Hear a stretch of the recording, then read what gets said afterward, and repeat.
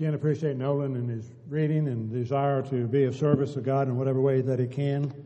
Pray that we always encourage him and all of our young people to continue to grow in the grace and in the knowledge of our Lord and Savior Jesus Christ. Indeed, this is the day the Lord has made. We ought to rejoice and be glad in it. We rejoice and be glad in it because it's a sunny day out there, as opposed to what we had earlier this week, and we're grateful for that. We're grateful to be in the house of the Lord, be able to worship and to serve God. Grateful for your presence and your attendance here this morning. And as I mentioned to the auditorium class, my mother would be highly disappointed in me if I did not say Happy Mother's Day to all the mothers out there. So we wish you a Happy Mother's Day. It's an interesting section of Scripture as you read about Jesus as a young boy, and as you read about the trip to Jerusalem. He's meeting and discussing with the men in the congregation in the synagogue, and then telling his mom that he had to be about his father's business. And she didn't fully understand all of that, and as they return home, those latter verses have a lot to say. Jesus continued in subjection to them, but he grew in grace and favor with God and with man as well. Thinking about the creation of God, thinking about Genesis 1:26 and 27, when God said, "Let us make man in our own image and after our own likeness," and he created them male and female, created he them. He created them male and female. That's the male perspective of things. God created, this is it, that's how we go. I think there's another side that comes out in Genesis 2. I think that's the female side, if you will. Genesis 2:7. And God formed man out of the dust of the ground and breathed into his nostrils the breath of life, and man became a living soul. Later, God caused a deep sleep to fall upon Adam, took a rib from his side, and he created woman. There you see love, and you see compassion. We think about the woman, and we oftentimes, when we talk about Mother's Day, may refer to Proverbs 31, verses 10 through 28. Think about how the woman, the godly woman, is described there, and how her children may rise up and call her blessed. And I think as well, God has shown a side of His periodically through the Scriptures that show us the love and the compassion that is often found in mothers.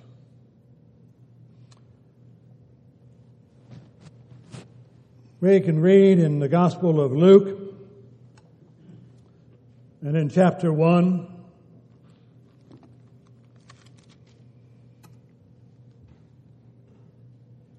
starting in verse 26, and you can read on down through there.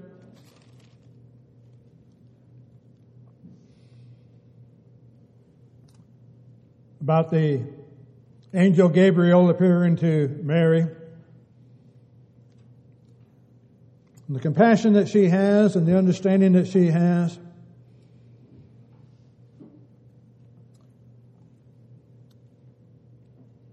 She says in verse 38, "Behold the maidservant of the Lord.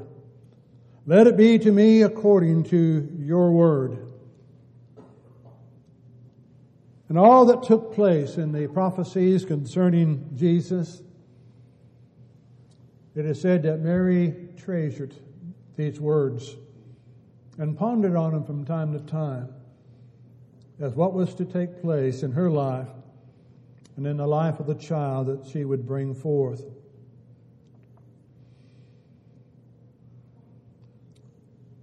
We're reminded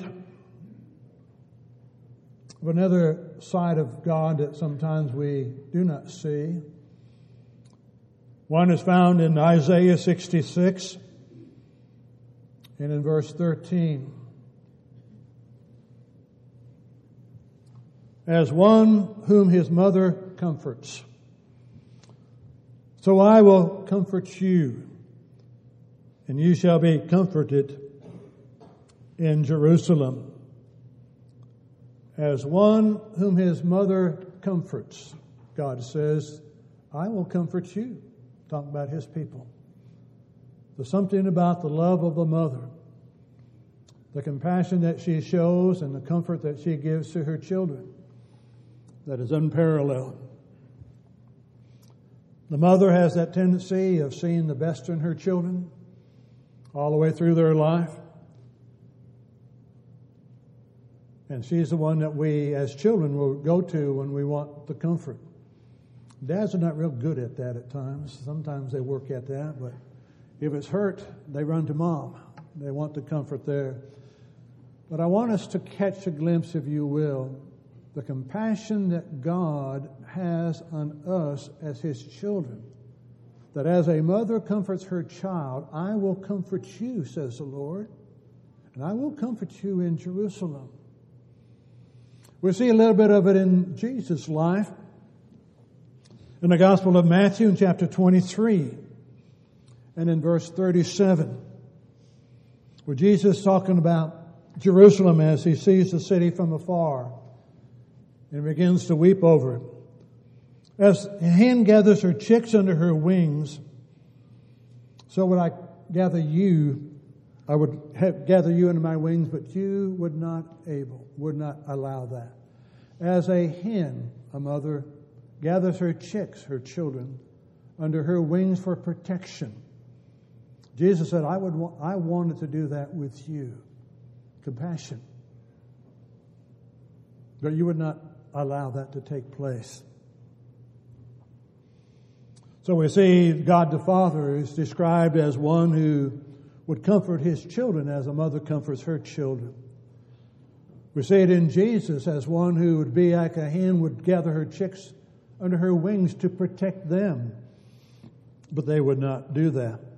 And then in John 14 and verse 16, the Holy Spirit is described as a helper or as a comforter as well. God cares for his people. And it's seen again in mothers, they are very special people. No one has more hopes, dreams, or ambitions and love for a child in the way that a mother does. She watches over her children and hurts when they hurt. She's there to encourage and to comfort them. Many times in their lives when they've been thrown this curveball. And oftentimes she knows their need before they really do. She has that sixth sense about her. Knows when a child needs to be comforted. As a mother comforts her child or her children, so I will comfort you, says the Lord. Do we catch that? Do we catch the depths that God has? We deal with the facts. He created a world. He created us. He set things into motion and he watches over us. He moves in mysterious ways to his wonders to perform. He laid out a plan of redemption before the foundation of the world. He's carefully executed it. He's specified it throughout history. He's named names and places and situations long before they came into being. And we oftentimes will deal with that. But do we deal with the depths of his love for us? Do we deal with the depths of his love and his concern and at times his hurt as a mother hurts for her children? Do we catch the depths of his protection? It's often been said, if you attack somebody's child, you better watch out for Mama Bear because she will protect her children. Do we believe that about God? Do we believe in the depths of his compassion for us? A mother will allow her child to grow and to learn, at times make mistakes, at times correct, but the love is always there. And it's no difference in the eyes of God for us. He's created us after his own image. We bear a likeness of God. It's not the physical, but we bear that likeness of God. He cares for His creation. And He protects His creation. He protects His people. But we have the Scriptures for to remind us of His compassion for His children. From Adam and Eve, all the way down to the present day until as long as this world stands. He cares for His children. He's made promises to His children that they need to know. A child may not fully understand the security of home, but they do know there's security at home. That they can find safety there. Do we not understand God's care for us as we live in this world, as we have our ups and our downs, our disappointments along the way?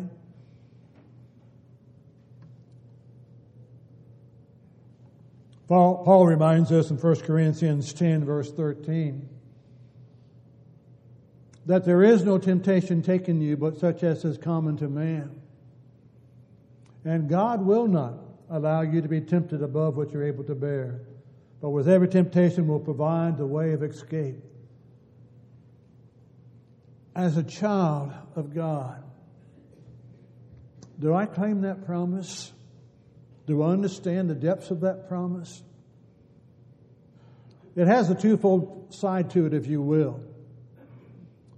The promise is God will not allow me to be tempted above what I am able to bear.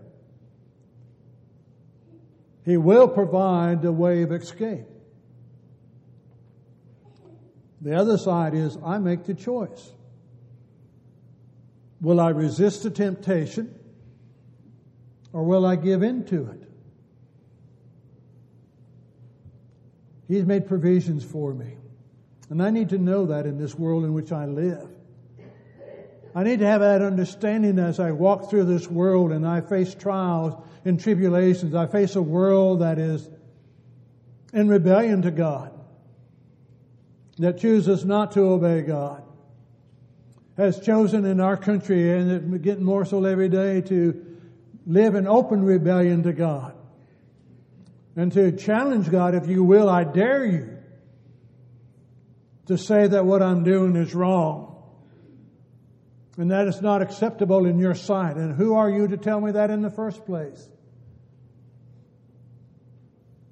And I'm going to put pressure, the world says, on those who you claim as your own to see where they do stand. Do they believe that God is greater than the world which He's created, and that He is in control? I may not understand the direction. I may not understand the trials that come that test the faith. But I do need to be convinced and assured that as a mother comforts her children, God says, I will comfort you. And for those of that day in Isaiah, I will comfort you in Jerusalem. For those of our day, the old days, Jerusalem is where God had caused His name to dwell. It was in Jerusalem that He met with His people in the temple, at the sacrifices. So today it's the church.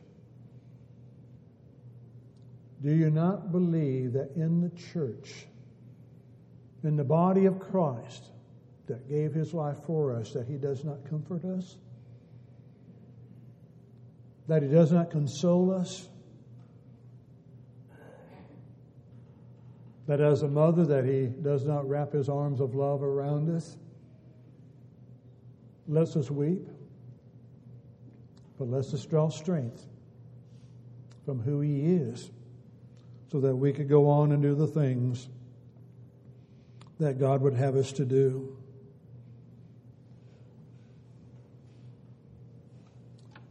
Mary would hear a lot of things from the angel Gabriel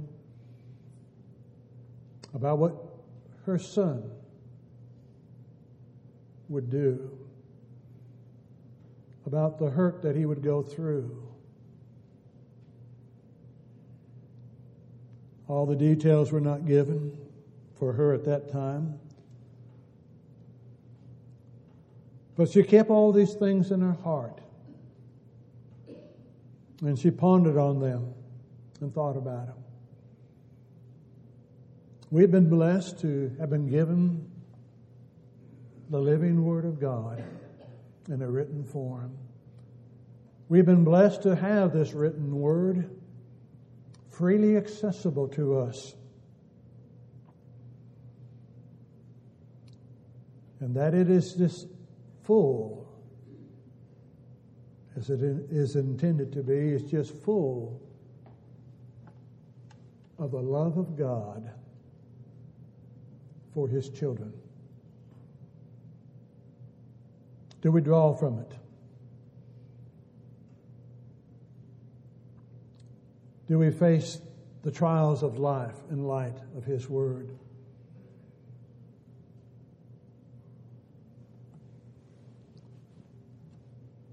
Was going to say that a mother just has her children for a short period of time and they scamper off into the world. For those of you that are older and those of you that have mothers that are older have also found out that you still have a mother. I've mentioned at times, I remember a mother who was about 95 telling her 78-year-old daughter, "I'm still your mother, and I know what is best for you." The mother's love is there. God's love is there. Sometimes we think we have it all figured out. And then sometimes we find the rug jerked out from under our feet. But God has not abandoned us. He already knows. He's already made provisions. There's no telling how many countless times this family of God here have encouraged one another. That's what He gave us one another for.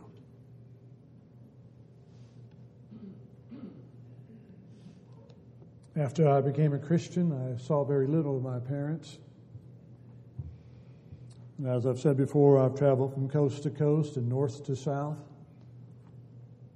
And wherever I've been and wherever I was at, I've always had grandparents and parents, and particularly mothers and grandmothers. They've been a blessing. Doug mentioned this morning the influence that his grandmother had on him. It's what He gave us family for. That's why He told us in the very beginning, it's not good for man to be alone. I'll make a helper for him, a helpmeet. It's not good to be alone.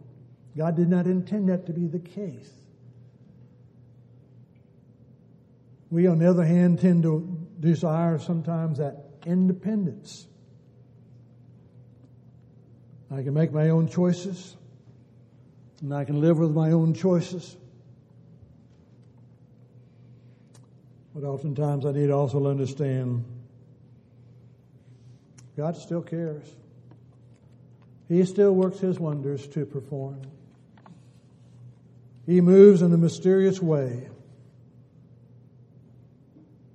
as His will is being worked out. And there's always a time in our life we need to be able to say, thank God that you've loved us. Thank God that He's patient with us. Thank God that He still works with us. And thank you, God, for saving my soul.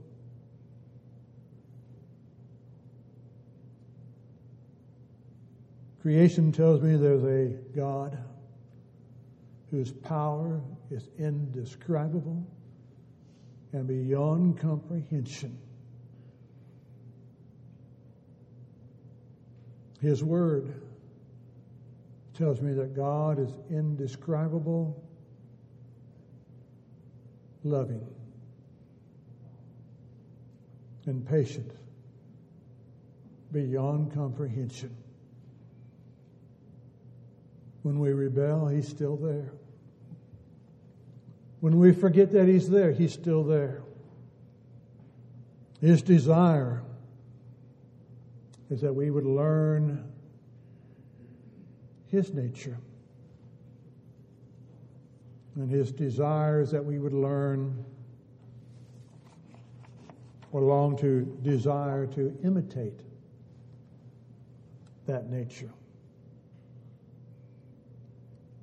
It's one of the joys of parenthood, is watching your children grow and desire to be like you. The problem we have, and it's the same problem God has. Well, He didn't have the same problem too, identically, but the problem we have as parents is that children love you. Children know you. And children imitate you. And it's not always the good qualities that they imitate. They pick up the other characteristics as well. They know your voice. They know your limits. And they're always testing those limits. We do likewise with God. He does not have negative qualities, so we're not able to pick those up. But there's no greater joy, cannot be any greater joy that God has. Either as a father or as a mother who comforts her children, He can have no greater joy than see us strive to imitate Him. What is the depths of your love for God? What is your heart's desire